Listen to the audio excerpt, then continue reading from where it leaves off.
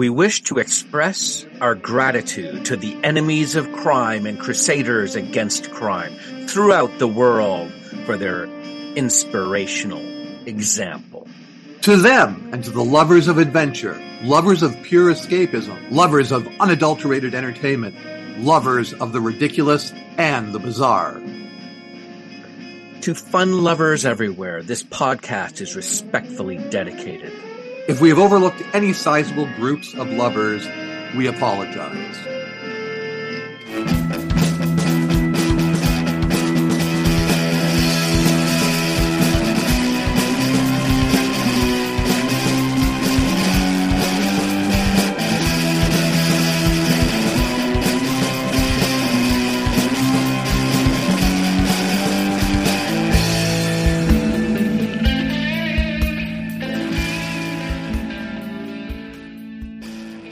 Welcome to Two Old Farts Talk Sci-Fi. I'm David Klink.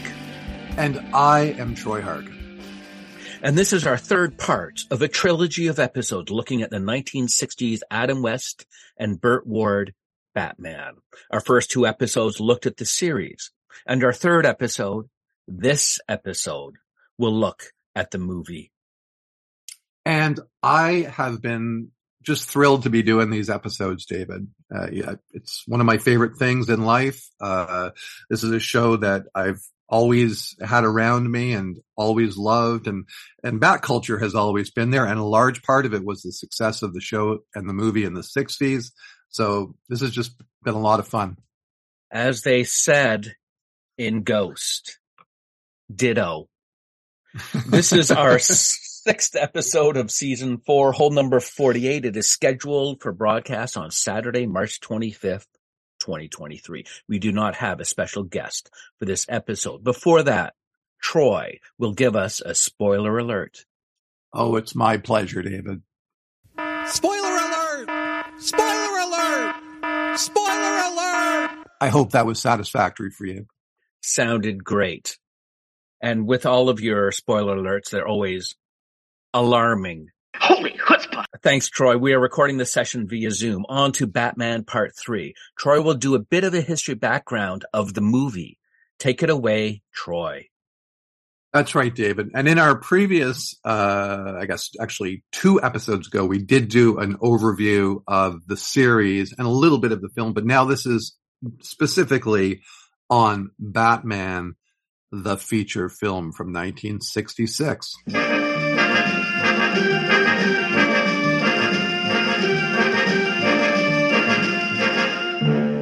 In March of 1966, just 2 months after the premiere of the Batman television series on ABC, 20th Century Fox, along with producer and show creator William Dozier, decided to produce a feature-length big-screen version of their TV show. This boggles the mind.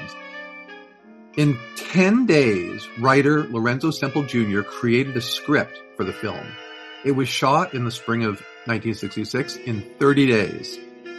Moving to the big screen, of course, everything was larger. The running time was 4 times that of a single TV episode. We had, for the first time, an all-star team of Batman's rogues, Penguin, Joker, Riddler, and Catwoman. Julie Newmar was not available for the movie and was replaced by former Miss America Lee Merriwether.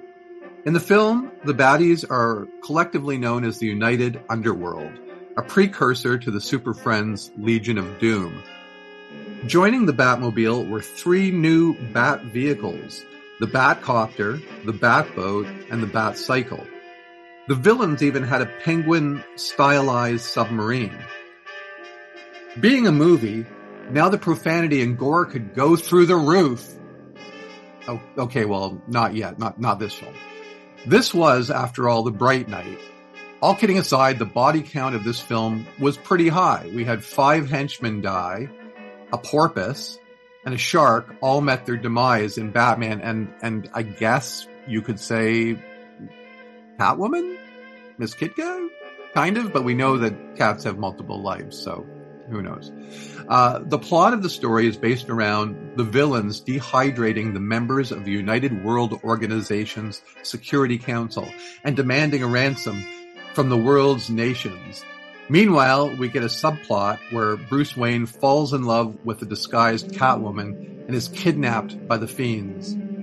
The film premiered on July 30th, 1966, less than a 6-month turnaround from pre-production to release, which is just crazy because some films now spend 6 months in post-production. The film was made for $1.3 million, and it tripled its budget at the box office, approximately $33 million in today's money. The movie was first broadcast on July 4th, 1971 on the ABC Sunday Night Movie.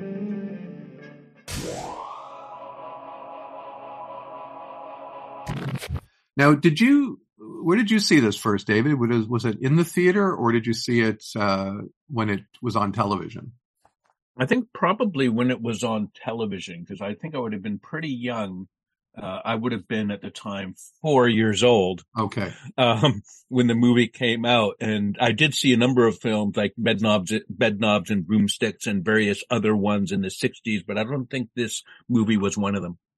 Yeah. Yeah. I know I definitely did not see it in the theater. And I didn't see that. Well, I don't know. I may have seen that original screening at night, but it feels more likely that, I saw it multiple times on television. It seems like it was always on the weekend. Like it felt like it was one of those Sunday afternoon films that was perpetually on some channel. And I do recall as a kid, somebody telling me that there was a film because we were watching the series, and it almost felt like a rumor to me, like there's actually a feature film. Anyway, as a film, it's always felt a little uneven for me, and might be better served as a multi-part episode of the TV series. But it feels like a multi-course meal of cotton candy and pop, really. Too much sugar buzz to sit still for nearly 2 hours. But still, it's one of those things that fits all the requirements of a cult classic. And sort of having said what I just did, there's a lot that I do enjoy about the film. The script and the delivery by Adam West and Burt Ward is pitch perfect. So are the 4 villains. All the toys that are in the film, the Penguin sub, which is just, I wish there had been a toy of that. I don't think there ever was, but I would have snatched that up. The Penguin sub, the Bat boat, the Bat cycle, and the tension that I felt with the dehydrated diplomats as a kid, it was unbearable. Like I was really worried these people were not going to survive, because we know that, there's a point in the film where the henchmen don't survive the process. So it's like we've already seen that this can happen, that it's very volatile. And there's that part where Commodore Schmidlap accidentally knocks over the beakers that contain the diplomats, and then Batman is left to separate all of the particles. Anyway, to me, that was just like, oh my God, this is never going to work. How's Batman going to do this? Anyway, let's take it from there, I guess. What were your impressions of the film? The first ones you remember? I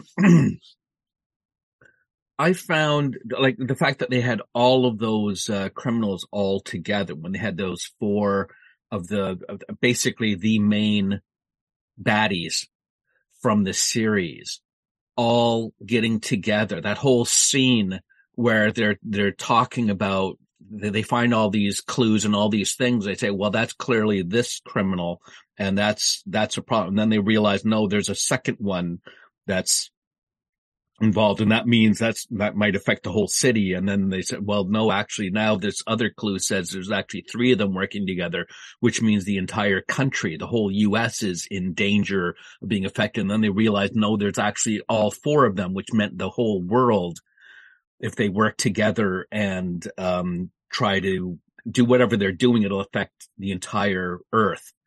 And I found that cool, the fact that they have to fight all of them. So that was my biggest sort of takeaway from the film was Batman and Robin having to fight all of them. Oh, definitely. Did you find it odd that in the film, clearly, Penguin is the top of the chain here, right? He's the one calling the shots, and he's the one who has, I guess, had his henchmen paint this submarine, this naval surplus submarine, as a penguin. I think there could have been a full episode of the debate over who should have got to stylize the submarine, but it was just weird for me seeing Penguin boss around, say, the Joker. I didn't think the Joker, who in all of his forms, even in Batman 66, is kind of an anarchist, right? He's kind of a guy who, what would you say, dances to the beat of his own drum. I found it weird him being subservient to the Penguin. Anyway, but that's the way it was. Maybe it was a seniority thing. Maybe, you know. Yeah. But part of that was like if you get into a real deep dive on the movie and just, you know, take it apart bit by bit, the whole way of the four criminals and how they actually relate to each other in the scenes in the submarine and other instances of how they do that. Like one of the parts, probably my second favorite part of the film, because my favorite part, of course, is the whole scene when Batman is trying to get rid of the bomb. And I think we'll talk about that in just a minute, because that's, for me, the greatest moment. But the attempt to kill Batman with the exploding octopus and that whole part, the platform that would send Batman through the window into the water, into the arms of an exploding octopus. But there's also two other things. It turns out that all of them were working together on this plot, because usually in the series, there's always this one thing, like this slow mechanism or whatever it was. There would only be one supervillain you're dealing with, and they would have this one specific way of trying to kill Batman and Robin. Here, they work together to come up with, they each had their own thing. Well, why don't they all combine them? And that I found very cool.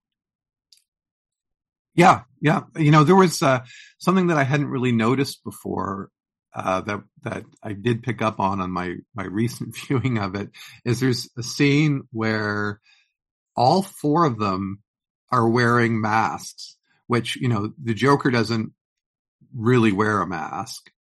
He's already sort of disguised, or unless you go with a version where he applies grease paint as a disguise. And then there's a Penguin, you know, doesn't generally wear a mask either, but there's a scene where all four of them, including the Riddler and Catwoman, who do wear masks, have them on. But I thought that was kind of funny, which I think is what was going on. I think that was the intention of the filmmakers. It wasn't an oversight, you know, like that Joker and Penguin don't wear masks. It was just funny that they were wearing them in the scene. I also thought it was great too, and you again get to see Penguin as being sort of the commander. Maybe it's because they're in the water. I just realized maybe that's the logical connection that I missed. They're in the water, and that's part of the Penguin's domain. So of course he should be the one calling the shots. But there's a point where one of the pirate henchmen to the gang, they're always saying throughout the movie, "Yo ho!" And so one of them says, in Penguin's presence, he says, "Yo ho!" And Penguin says, "Yo ho what?" And then he says, "Yo ho, sir." Yes. and I don't know why, but it just, for the first time, struck me funny on the last viewing, the "Yo ho, sir." But again, we get this, you know, it's determined that Pengy is the ringmaster on this one. An interesting thing too with the film is that it's got a sort of a very different pacing for the opening. Generally on the shows, the formula is that it opens with the viewers witnessing a crime, and then you know, we cut to either Commissioner Gordon's office as he calls in Batman and Robin, or we see Batman and Robin in the Batcave getting the call and then racing to the Batmobile and down to the 14-mile drive to police headquarters. But in this one, we don't get the representation of the crime on screen, we just sort of begin with Batman and Robin heading off to investigate the yacht, and which is okay. But I thought it was funny. It's like they really shoot their wad early on showing us all of the new vehicles. And what did you think of those vehicles, either now or then or both, David? Well, I like the copter. The boat was probably my favorite one, including that ray gun or whatever that thing was that Robin was shooting into the water. That boat was probably my favorite of the bunch. The motorcycle with the side compartment. I think they mentioned that there was a bit of danger with that. They actually had no idea where that side car, once it got ejected, would end up going. And can you imagine if you're the one on that thing and you're thinking, okay, this is not going to end well for me. You might be in a bit of danger health-wise. Yeah. And supposedly it did flip a couple of times. And I don't know if, because I did a lot of binging in the past week. So I don't know if I heard this from the feature film commentary with Adam West and Burt Ward, but Burt said something to the effect of there was quite a few times where they would just let Burt do the stunt, not because he was asking to do it, but they were just like, just let Burt do it. Like, I can almost have this image of the actual stunt man dressed in the Robin costume having a smoke and a croissant, or a smoke and a pancake, as they say in Austin Powers, and just letting the actor do his own stunts. And I think on the first couple of shows, Burt actually did get hurt and like dislocated a rib or something because he got blown through a wall. Which I find a little bit hilarious. And I wondered because, everything you can check out about Adam West, be it like a YouTube video or whatever, people loved him. And that didn't matter if it was during the run of the Batman series, or, during his tough times or his resurgence doing cons and doing, Family Guy. But he was a really well-respected, well-loved man. But when you don't hear those kind of words generally about, Burt Ward, especially at the time. I think as he's aged, he has, mellowed, but I think it really went to his head at the time, the fame and whatnot. And we sort of, talked a little bit about how he thought he could fight Bruce Lee and whatnot. But Lorenzo Semple Jr. In the commentary for the feature film, he says something like, "Oh, it was great working with Adam. I loved working with Adam. Not so much with Burt." And that's all he says at that point. So often they would just let Burt do the stunt in the that little go-kart that releases from the bat cycle, and God knows where he would end up. Well, you do see some, in watching the film, you do see some moments where there's either a fight or something, and you see the stand-ins. Now, it's not as obvious as the fights in Star Trek, the classic series, where it was like two people that didn't look at all like William Shatner or the Klingon that he's fighting, and you have this pull away shot of them really fighting, but it's clearly not them. So there are a few moments in there where clearly they have stunt people just to protect the actors. Yeah, I don't know if it's the first bat boat scene or the helicopter, but there's a scene where whoever's doubling for Robin looks like he has a little bit of a balding pattern going on, and he definitely looks a little beefier than Burt Ward. And some of the helicopter shots for sure, like when they're very close and it's clearly them with maybe a movie screen in the background of the sky, so you get a sense that they're in the copter when they're not. But then on the shots where clearly someone is piloting, and I don't think Adam West was probably a helicopter pilot or would actually be doing that. Someone else would have been that double there. Right. While we're talking about Robin, I wanted to mention an element, but first of all, let me backtrack a little bit for those who have not seen the film. There is sort of a subplot where Bruce Wayne falls for this Russian character, Miss Kitka. And then they are both kidnapped. Of course, this is a setup because Miss Kitka is Catwoman. Batman / Bruce falls hard for Miss Kitka. So there's a scene where Robin and Alfred are in the Batmobile, and they're supposed to be doing surveillance and keeping an eye on Bruce. Robin gets sort of prudish or whatever, and he won't watch Batman making out on the Batmobile's video screen.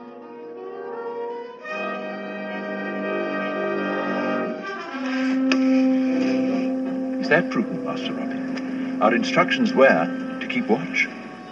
I don't know about prudent, Alfred, but it's sure as heck the only decent thing to do. Perhaps. As a result of him turning it off, he misses when Batman is abducted or Bruce Wayne is abducted. And it always made me angry as a kid, like, why didn't he just have Alfred watch if it was too hot and heavy for him, Like, if Bruce had died as a result of this, it would have been on the Boy Wonder.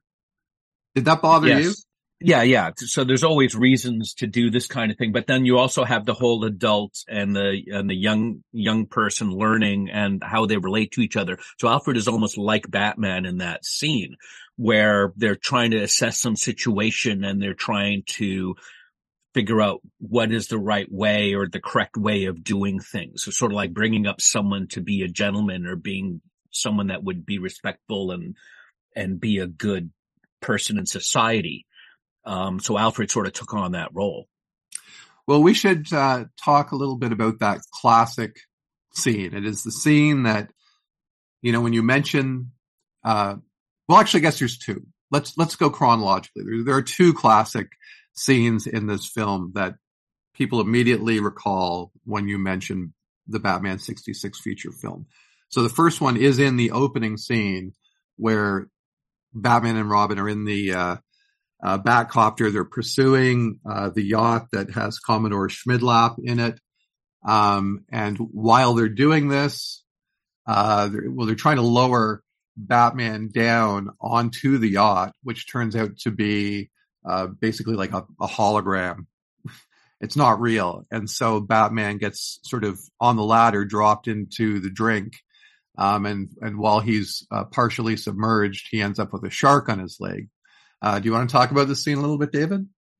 It's very odd because he's got this shark on his leg, like it's actually attached itself to his knee parts. And this shark would be, I imagine it would be, let's set logic aside for a minute. Yeah, sure. This thing would be heavy. We're probably talking a couple 100 pounds or something like this. Right. He's holding onto a net. This thing has chomped into his knee, should have severed it. And Batman there is able to hold on to the bat ladder with one hand and use the other one to start pummeling this shark, this poor shark who's just doing what it's doing to, it's not evil or anything. It's just trying to, have lunch. Yeah. And him punch, and then he's able to talk to the Boy Wonder and say, "Hey, don't we have some of that bad shark repellent?" Yeah. Like, as if this is something that you just carry around or have when you're gonna be flying in your Batcopter, that you have bat shark repellent. And then and they actually have like 4 canisters of various repellents up there. Yes. Yeah. Like manta ray. Yeah. Killer whale or something. I don't know. Yeah. And the whole thing, like, is able to, and then Robin climbs down the rope and is able to do a trapeze. And like one of the things I don't think they covered too much in this series, but I think it might have been in the comic books, the idea that he used to be, whether he's a gymnast or was in the circus or whatever it was, he's someone that could really do trapeze stuff or do whatever. I think that was partly Robin's background, wasn't it? Right. He was one of the Flying Graysons. And, right. And, Bruce was there when one of the villains ends up basically killing his parents, and that's when Bruce takes Burt under his wing, under his bat wing. Yeah, but that certainly was a nice moment there, because it did, for those fans, see when that's happening, and he's able to pass the bat repellent. But the whole thing is, he's not really like, he doesn't show any injury. Like, he's not walking with a limp even. Like, it's like he's right. Well, of course, I assume the tights had micro Kevlar stitched into the costume. That's my assumption. Well, if they're going to have business suits that are actually acid proof or whatever, right, just at the perfect timing, then why not have that? So yeah. The scene was a bit odd, because that's itself yes. was odd. Oh, yeah. Everything that happened, but then the shark explodes. Then you have this scene afterwards. I've got this whole thing, which is ridiculous. Like the whole idea of Batman is just kind of ridiculous and odd, because they're trying to figure out, they go back to headquarters and they're asking Commissioner Gordon. So this is just a few lines from it. And they're trying to figure out who did this. And Commissioner Gordon says it could be any one of them, but which one? Which ones? And then Batman says, pretty fishy what happened to me on that ladder. And then Gordon says, you mean where there's a fish, there could be a penguin? And then Robin, so that's that. Then it gets even more ridiculous. Robin says, but wait, it happened at sea. C for Catwoman. And then Batman says, yes, yet an exploding shark was pulling my leg. And then Commissioner Gordon said, oh, the Joker. So obviously they had planned all of this, but not for, I guess, Batman to survive it, for them to figure this all out. And then Chief O'Hara says, all adds up to a sinister riddle. Riddler. And then Commissioner Gordon says, oh, the thought strikes me. So dreadful, I scarcely dare give it utterance. And Batman says, the four of them, their forces combined. And Robin, of course, holy nightmare. Yeah. Now, I assume, again, it's all a little bit of a blur right now. I assume that's the same scene where Batman asks to check for current, escaped supervillains. Yes. And so the first thing that struck me was when the panel opens up in the wall with the TV screen, which is pretty high tech for back then. It's labeled just like in the Batcave. So immediately it made me think, well, okay, so Batman isn't so weird that he labels everything. It's that this is the world of Batman 66, things just are labeled. That's just part of the territory. But then, or the same designer that they helped design and do stuff in the Batcave also designed, like, he obviously is branching off, or has more than one person that he just does work for. Yeah.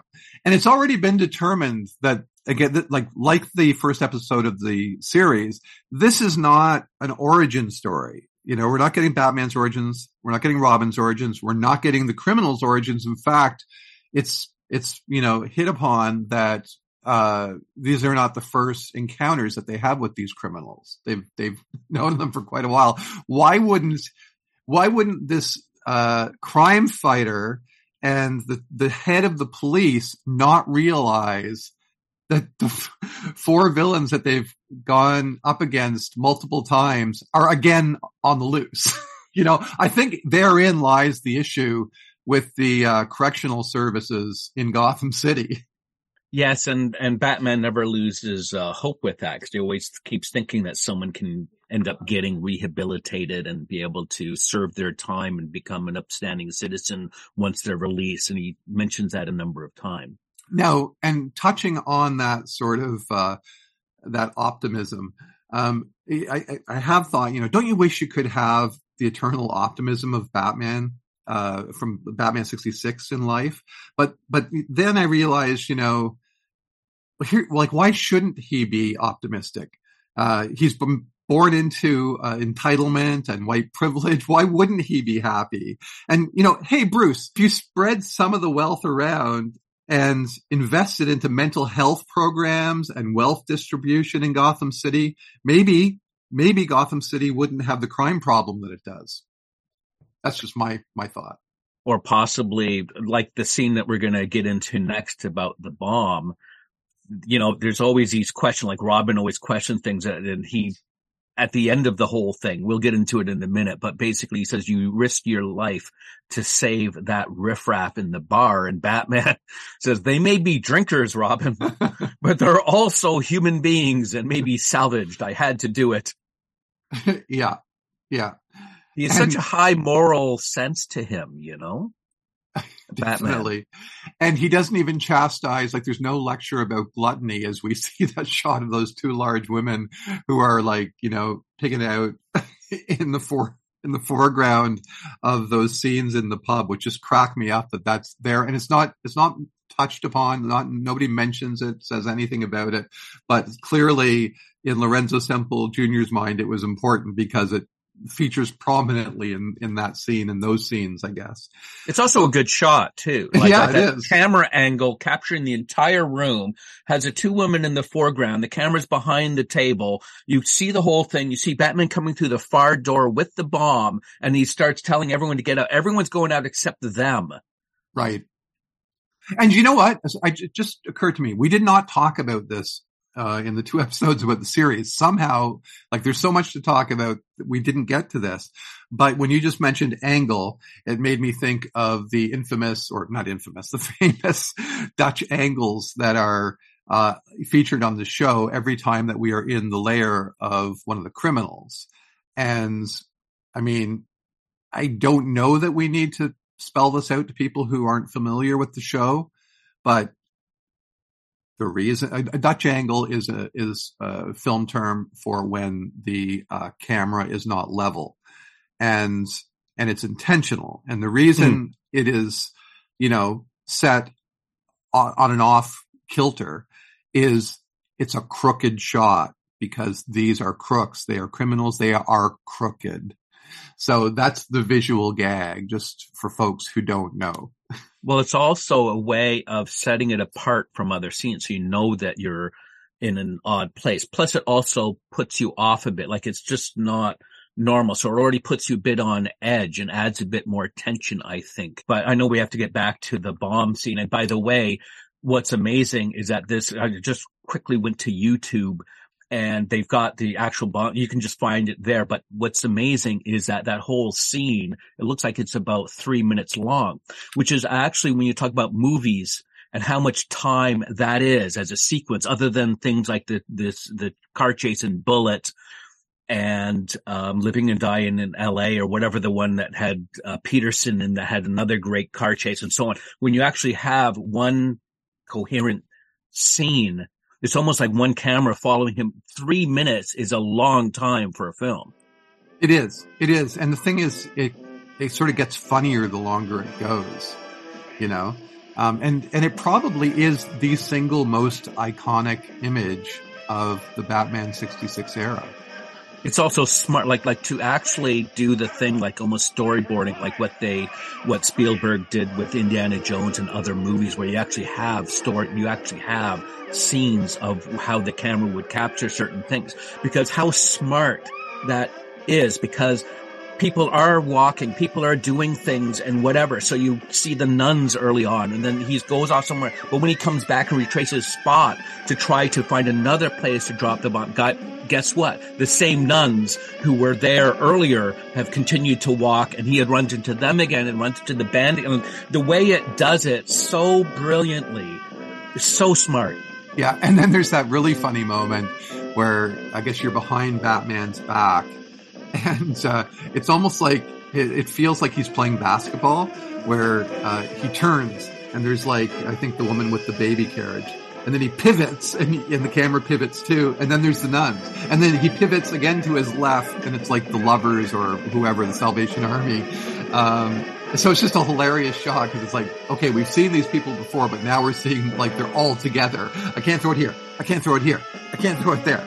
And then of course which is just like the ultimate in the gag is, okay, so we see Batman, you know, cherishes human life, but then he's about to throw it and he sees ducks. It's like, no, not the ducks either, you know? So that is just hilarious. And then the iconic line, of course. The line. Some days you just can't get rid of a bomb.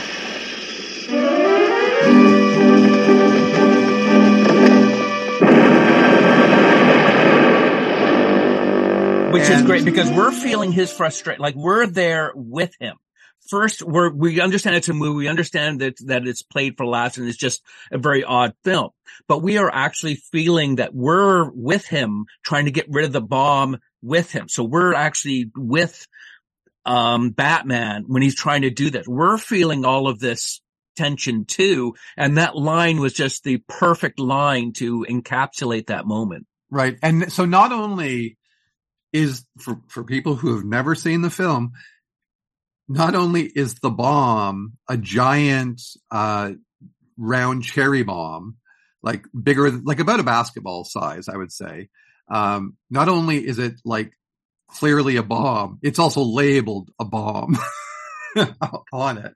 Yeah. And if you look at it, it's even larger than a basketball. And if you actually think if that was actual metal, like if this was an actual bomb, you would not be able to carry it like that because the thing would be 70 or 80 pounds. Like it wouldn't be something that you could even physically handle. So clearly this thing's made out of styrofoam or made out of whatever thing is painted to look like it's an actual bomb. And that's a longest fuse. Like if you imagine if you're going to have a bomb blow up and you've got this 3-minute, and it's not even a fuse like something that's getting shorter and shorter. It's just the sparks coming out of the end of it. You have no idea how long, when it's going to go off. Yeah.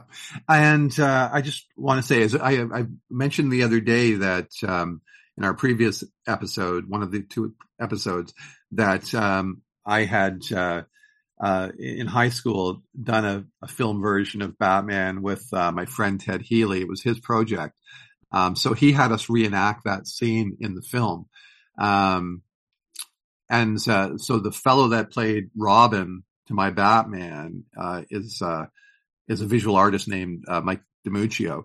And right in front of me in my office is a painting that he has done. It's like a series of them. They're sort of like Warholian screen prints and silk screen prints, but it's of Batman holding the cherry bomb over his head.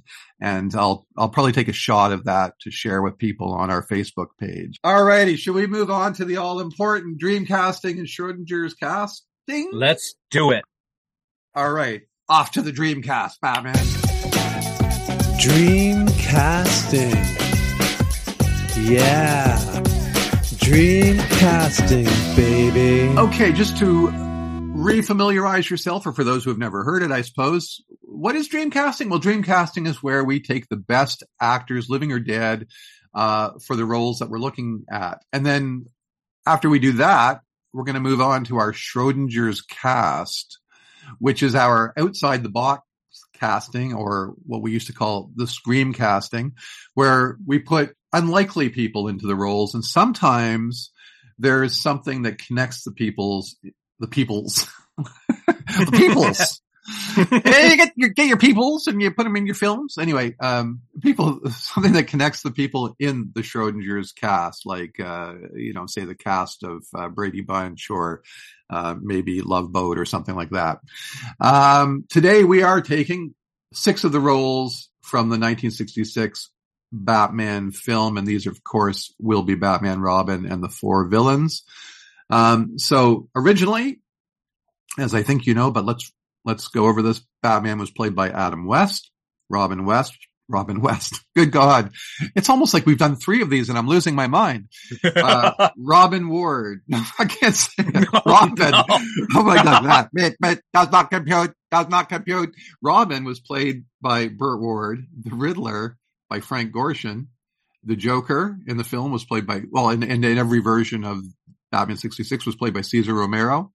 The Penguin was the inimitable Burgess Meredith, and Catwoman, Lee Merriwether, her one and only stint as Catwoman.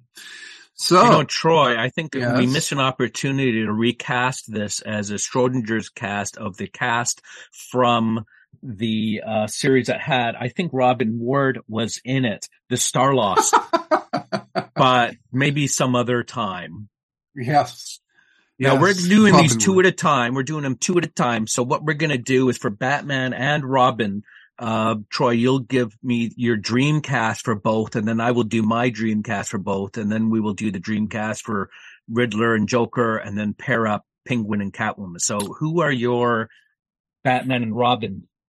Well, I've got to say, for some reason, this was easier than I thought it would be. I don't know why, but so here's my dynamic duo from Bridesmaids and from Mad Men. I have John Hamm, and I thought he would be perfect because he does both drama and comedy very well, and he has that look. I mean, here's a guy who, to me, always looked like Batman or Bruce Wayne. And his serious face is a great serious face. So that's me, John Hamm as Batman. And I hope to see that at some point in my life, although he's probably now too old. I think he would be perfect. He certainly gives good Batman face. So that would be. He does. And as the thing about this too, just to remind the listeners, I feel like I may have said viewers earlier, but listeners, is that this can be at any point, like we can pick specifically a point in their lives. It's not necessarily the actors now. So this could have been John Hamm at the beginning of Mad Men, which is probably getting close to 20 years ago now, maybe 15. Anyway, Robin. Or Jack Nicholson from 5 Easy Pieces. You can pick a specific era for the actor or actress, for sure. Right. So for The Boy Wonder, and this I really wish I could have seen. Will Wheaton, at his Geordie age, a little older than his Stand By Me age, but God, I think he would have made a great Robin. And like even his physique and his look and his earnestness. I think John Hamm and Will Wheaton as the dynamic duo would have been gold. I mean, I don't think it works in terms of years and whatnot, but that's my dream casting for the dynamic duo. What do you have, Dave? Okay, so what I picked was for Batman, I picked Henry Cavill, who's more known as playing Superman. But I think he's got that kind of physique and that kind of look and that face that would be perfect for Batman. Now, I picked Sean Patrick Flannery, who I think was in the Young Indiana Jones, as my Robin, because I think he was young enough, but it was also sort of felt Robinish a bit. To me, because he could actually, one of the things with Robin is that he can get out of jams and think quick on his feet and really help you out, which is what you want in someone that works with you fighting crime. So I think Sean Patrick Flannery from that series, The Young Indiana Jones is what I had. Wow. That is one of the most Irish names I have ever heard. Okay. Let's move on to, the Joker and the Riddler.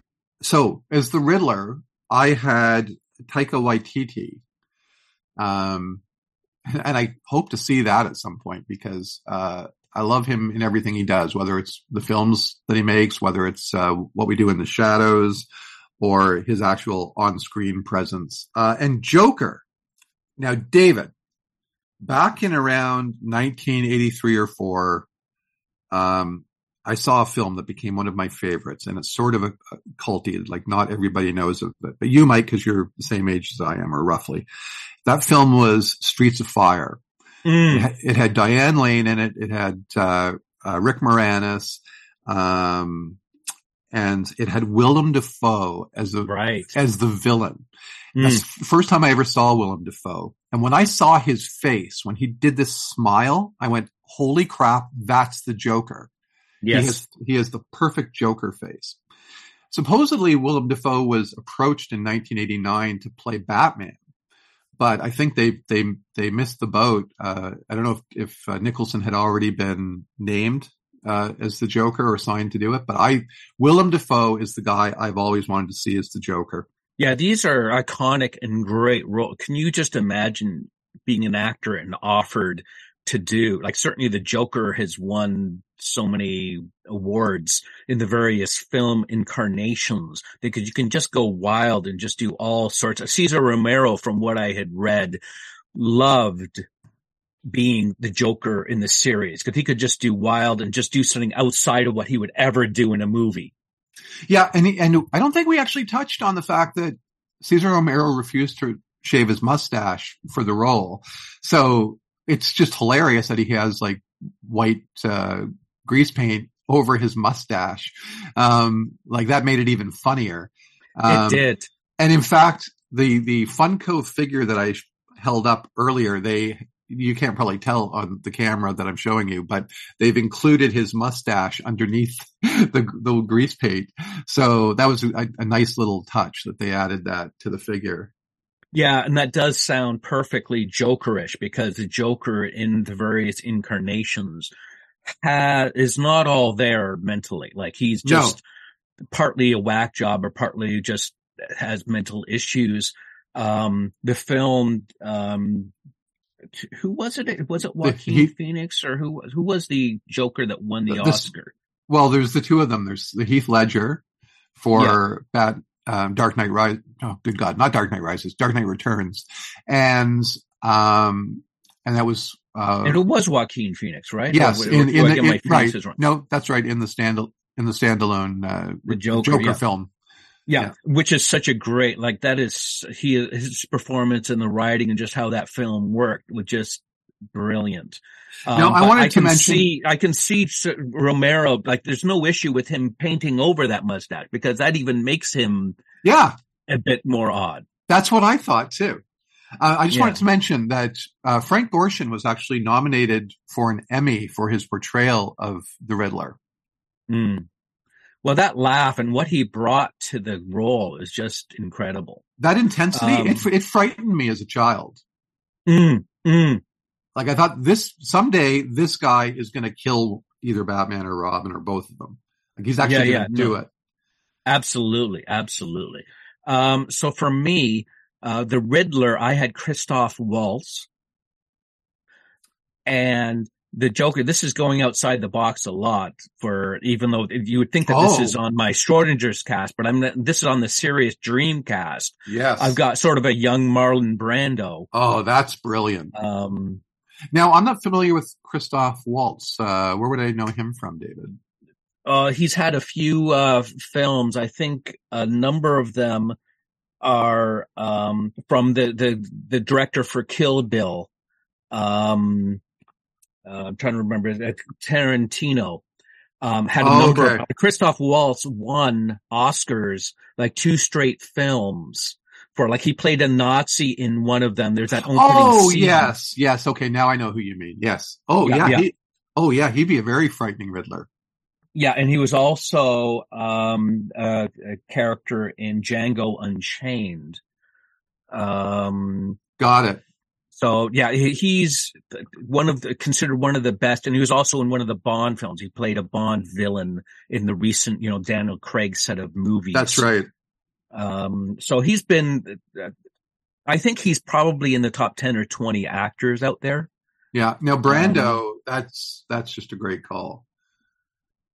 Yeah, because he could bring that manic kind of like you get that Marlon Brando from the film where he's Kurtz. Oh my God, David, it just hit me. You know who else would be good for either the Riddler or the Joker? Yeah. Anthony Perkins. Oh, yes. And he's got that, if you want to go with the sort of comic version of the Riddler, who's always tall, more like he's tall and gaunt, Perkins would have that build. But you can also have Anthony Hopkins too. So what we need is a bunch of Anthony. We can have a whole cast of Anthony actors. Yes. I've gone too far. Yeah. No, I like that one. And you got Penguin and Catwoman as your dream cast. Okay. Now, James Cagney actually had a window scene in the Batman series. But I would love to recast him as the Penguin if something, if Burgess Meredith was not available. I think James Cagney would have been great because he's also got the short stature. He's got the odd voice that he wouldn't have to tweak too much for the Penguin. So I'm going with James Cagney. Yeah, see, I'm going Cagney. You hurt my brother. Yeah. Or whatever it was. You killed my brother. You dirty rat. You dirty rat. Yeah. And Catwoman, this one seemed, I don't know, maybe I'm just going through my own fantasy list here, but Olivia Munn, I thought would be a perfect Catwoman. Not only could she wear the suit well, she has a great look. She almost has that mix that Julie Newmar had of this sort of natural beauty but these really stunning eyes. So yeah, Olivia Munn is my Catwoman. Also, she has her nerd credentials because she was one of the co-hosts of Attack of the Show, back in the day, doing all things, sort of genre and game and whatnot. So she's got a great sense of humor too. So I think that her playfulness would work out. But she's also in a special episode that they did on The Walking Dead with Terry Crews. So it's Terry Crews and Olivia Munn. Yes, it's the first episode of Tales of the Walking Dead. I love your choice of Olivia Munn as Catwoman. Now, for me, I have Steve Buscemi as the Penguin. The Penguin. Interesting. Yes, because I think he has got that kind of penguinish kind of appearance. Oh, yeah. And if you think of Boardwalk Empire, like along those lines, I can see that. Yeah, and also even Con Air. And also it can sit on a bomb well. I think one of those movies with the asteroid hitting the Earth. He was one of the drillers that's on the asteroid. So Steve Buscemi can certainly do that. And for Catwoman, I picked Leslie Caron as a Catwoman. Excellent. Because I think that she would be able to do all of the kind of gymnastics or the kind of things that Catwoman would be able to do. Yes. Now I'm just throwing my 2 cents worth in here. I know this sounds like I'm being a brown nose and I'm throwing in like extra work that I didn't need to do, but and because they're not in the film and we're dealing with the film, really, Alison Brie as Batgirl. I thought, oh my God, yes, Alison Brie as Batgirl. Please make that film. Although again, this would have been better like during season 1 of Community as opposed to now, but still, let me just say one more time, Alison Brie as Batgirl. Yeah, I would go with that. Yeah. And I also, there was something, I was watching Alfred in one of the fight scenes where he fights the Penguin. And there was something about him that reminded me of Jeff Goldblum right now. Like at this point in time, like an older Jeff Goldblum. He has that build. He has the same build Alfred has basically. And, I can imagine him playing that for jokes. Anyway, sorry, that was. Well, we just need an Alfred episode at some point because the number of actors that have played from the 66 series onward, like you even had, I think, Michael Caine at one point, and Jeremy Irons. I love Jeremy Irons as Batman, as Alfred. And I'll take this moment to we call one of our frequent listeners, Pat. We call him our listener. He loves the show. Is it called Pennyworth or is it called Alfred? It's called Pennyworth, I believe. Anyway, he loves that series, and unfortunately, it has been canceled. But there's 2 full seasons of Pennyworth out there. The tales of Alfred as a younger, more violent man. Very good. So Schrödinger's cast. Yeah, this is our weirdness moment. And am I up first, Dave? Yep. Okay, so as you know, I use the random name generator 9000 to call my Schrödinger's cast, at least for the past handful of episodes. And so I threw it into the computer, and for Batman, I had Ed Too Tall Jones from the 1977 Dallas Cowboys. And again, I guess he would have the look of sort of like Alfred, but way more buff. No, he'd just be massive, I guess, in the bat suit. Yeah, which would scare criminals, I would think. Yeah, as well as Aunt Harriet. I like that choice. And in some cases, there have over the years been a number of athletes that have done their thing on whether it's TV or movies, and in some cases have done very well for themselves. Yeah. And how about Robin? Who is your Schrödinger's cast for Robin? I love this one. I like what the random name generator 9000 spat out. As Robin, I had Joey Ramone. I think he'd be great with the hair too. Like just keep the hair as is. And then I just realized Joey Ramone is like freaking tall too. He's like 6'6". So they would be hilarious. Ed Too Tall Jones and this massive like punk with long hair. Okay, that's me. Yeah. Okay. Yeah, without the random generator, you may never have picked those names for. I would not. Yeah. Yeah. Now I went all Harry Potter on this, so I picked actors who played roles in Harry Potter, being these 6 roles. So I started off with Batman. I picked Jason Isaacs, who played Lucius Malfoy in the Potter films, because I think he has the stature and has that look and has that stage presence. He was also in Star Trek Discovery. So I picked Jason Isaacs. Nice. And for Robin, I picked the actor that actually played Lucius Malfoy's son, Draco Malfoy. I picked Tom Felton. So you actually got the 2 transplanted from Harry Potter, father-son. Now I know it's obviously with Batman and Robin, it's not father-son, but it had that dynamic to it, even though he's the Ward. But in this case, Tom Felton would be Robin. Excellent. Would he keep the light hair from Malfoy? It would be interesting to see him in brown or darker hair. It would be kind of interesting, but he could keep that. I think it would be a different look, wouldn't it? It would. Okay, we're moving on to Joker and the Riddler, I believe. Yep. Alrighty, so as the Joker, and again, thank you, Random Name Generator 9000. As the Joker, I was supplied with the name Raquel Welch. I was going to mention something earlier because I think with one of the characters, I was thinking Raquel Welch would be neat, but you actually picked it. So that would be very interesting. Yeah. And I mean, just imagine, say, in episode 1 of the series, Jill St. John's dresses up as Robin and looks quite fine.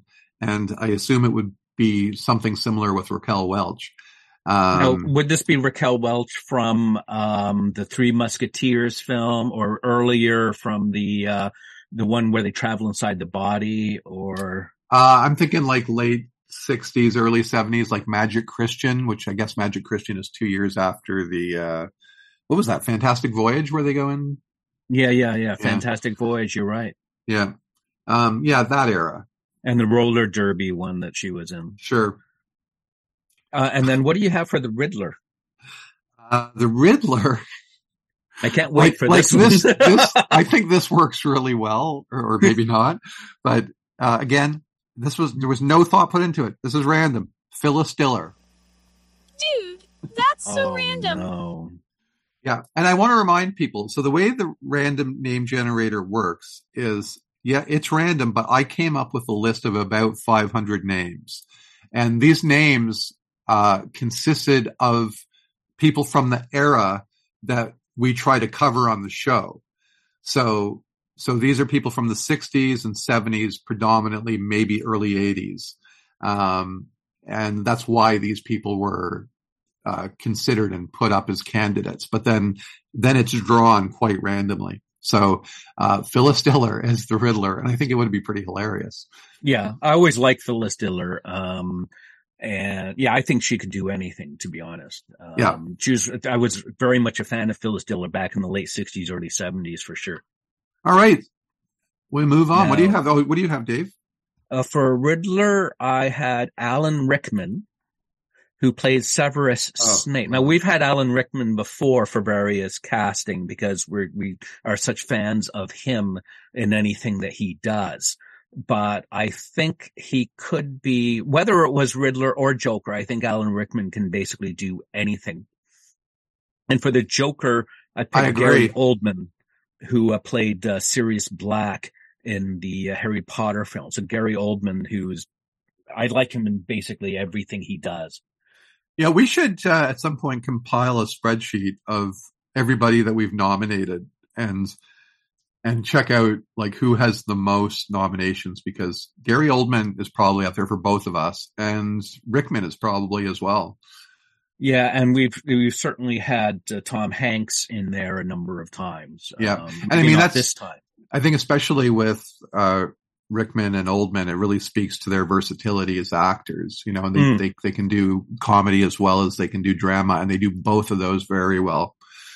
I think we should have Sir Alec Guinness somewhere in there, but that's all right. What do you got because I guess the last two we've got are Penguin and Catwoman. Okay, so my Penguin, I don't know how well this would work, but Dirk Benedict from Battlestar Galactica and the A-Team. It's odd, but that's sort of the territory of Schrödinger's cast. Dirk Benedict as the Penguin, that's what I came up with. And would you like Catwoman? Yes, I would like Catwoman. Oh, I'm sorry, your choice, I mean. Now, this has never happened before, David. And I made sure I didn't tamper with it. Well, why would I? The random name generator 9000 in the role of Catwoman supplied for me Eartha Kitt. Isn't that weird? That is incredible. Yeah. I mean, we recently talked about our top 10, or something like that, our top favorite, Catwomen. And personally, Eartha Kitt was nowhere near the top for me. So this is not something like I chose. This was supplied by the random name generator 9000. So there you go. That's my, Schrödinger's cast for Batman, the feature film. It kind of fits perfectly. But just imagine the Penguin, Dirk Benedict and Eartha Kitt complaining about each other. Yeah. Cause I had this, because certainly one of them on the submarine, there's certainly some, feistiness between them, cause they don't. Exactly, that would be great.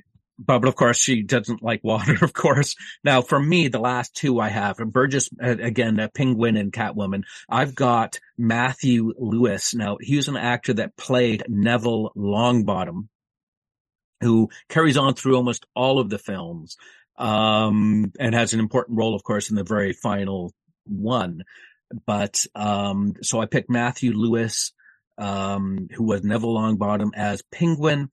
And for Catwoman, I picked one of my faves is Clemence Poisey, who played Fleur Delacour, and that was the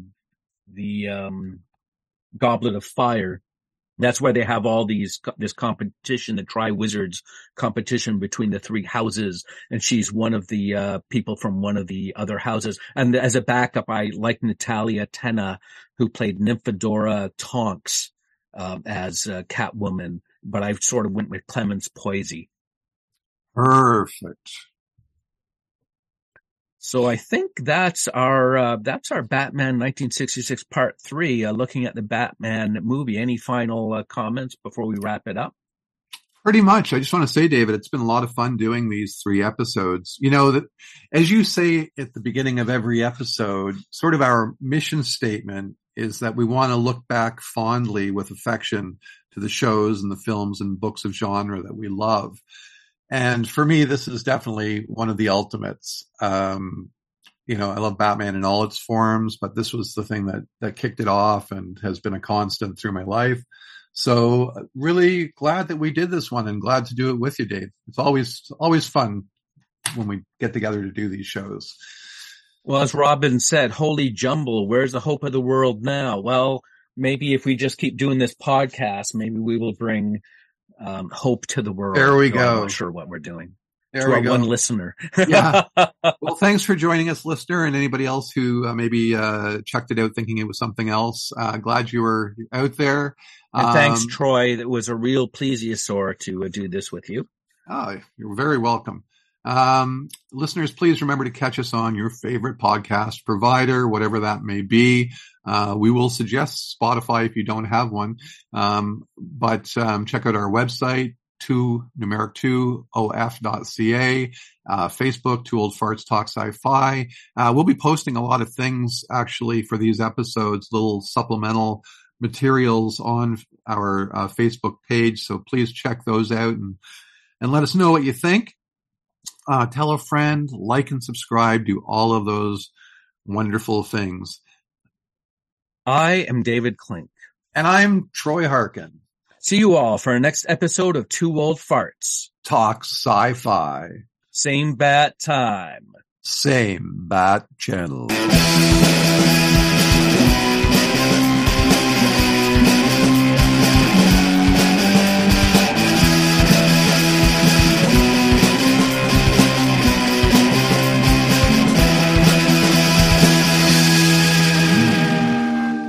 Some days you just can't get rid of a bomb.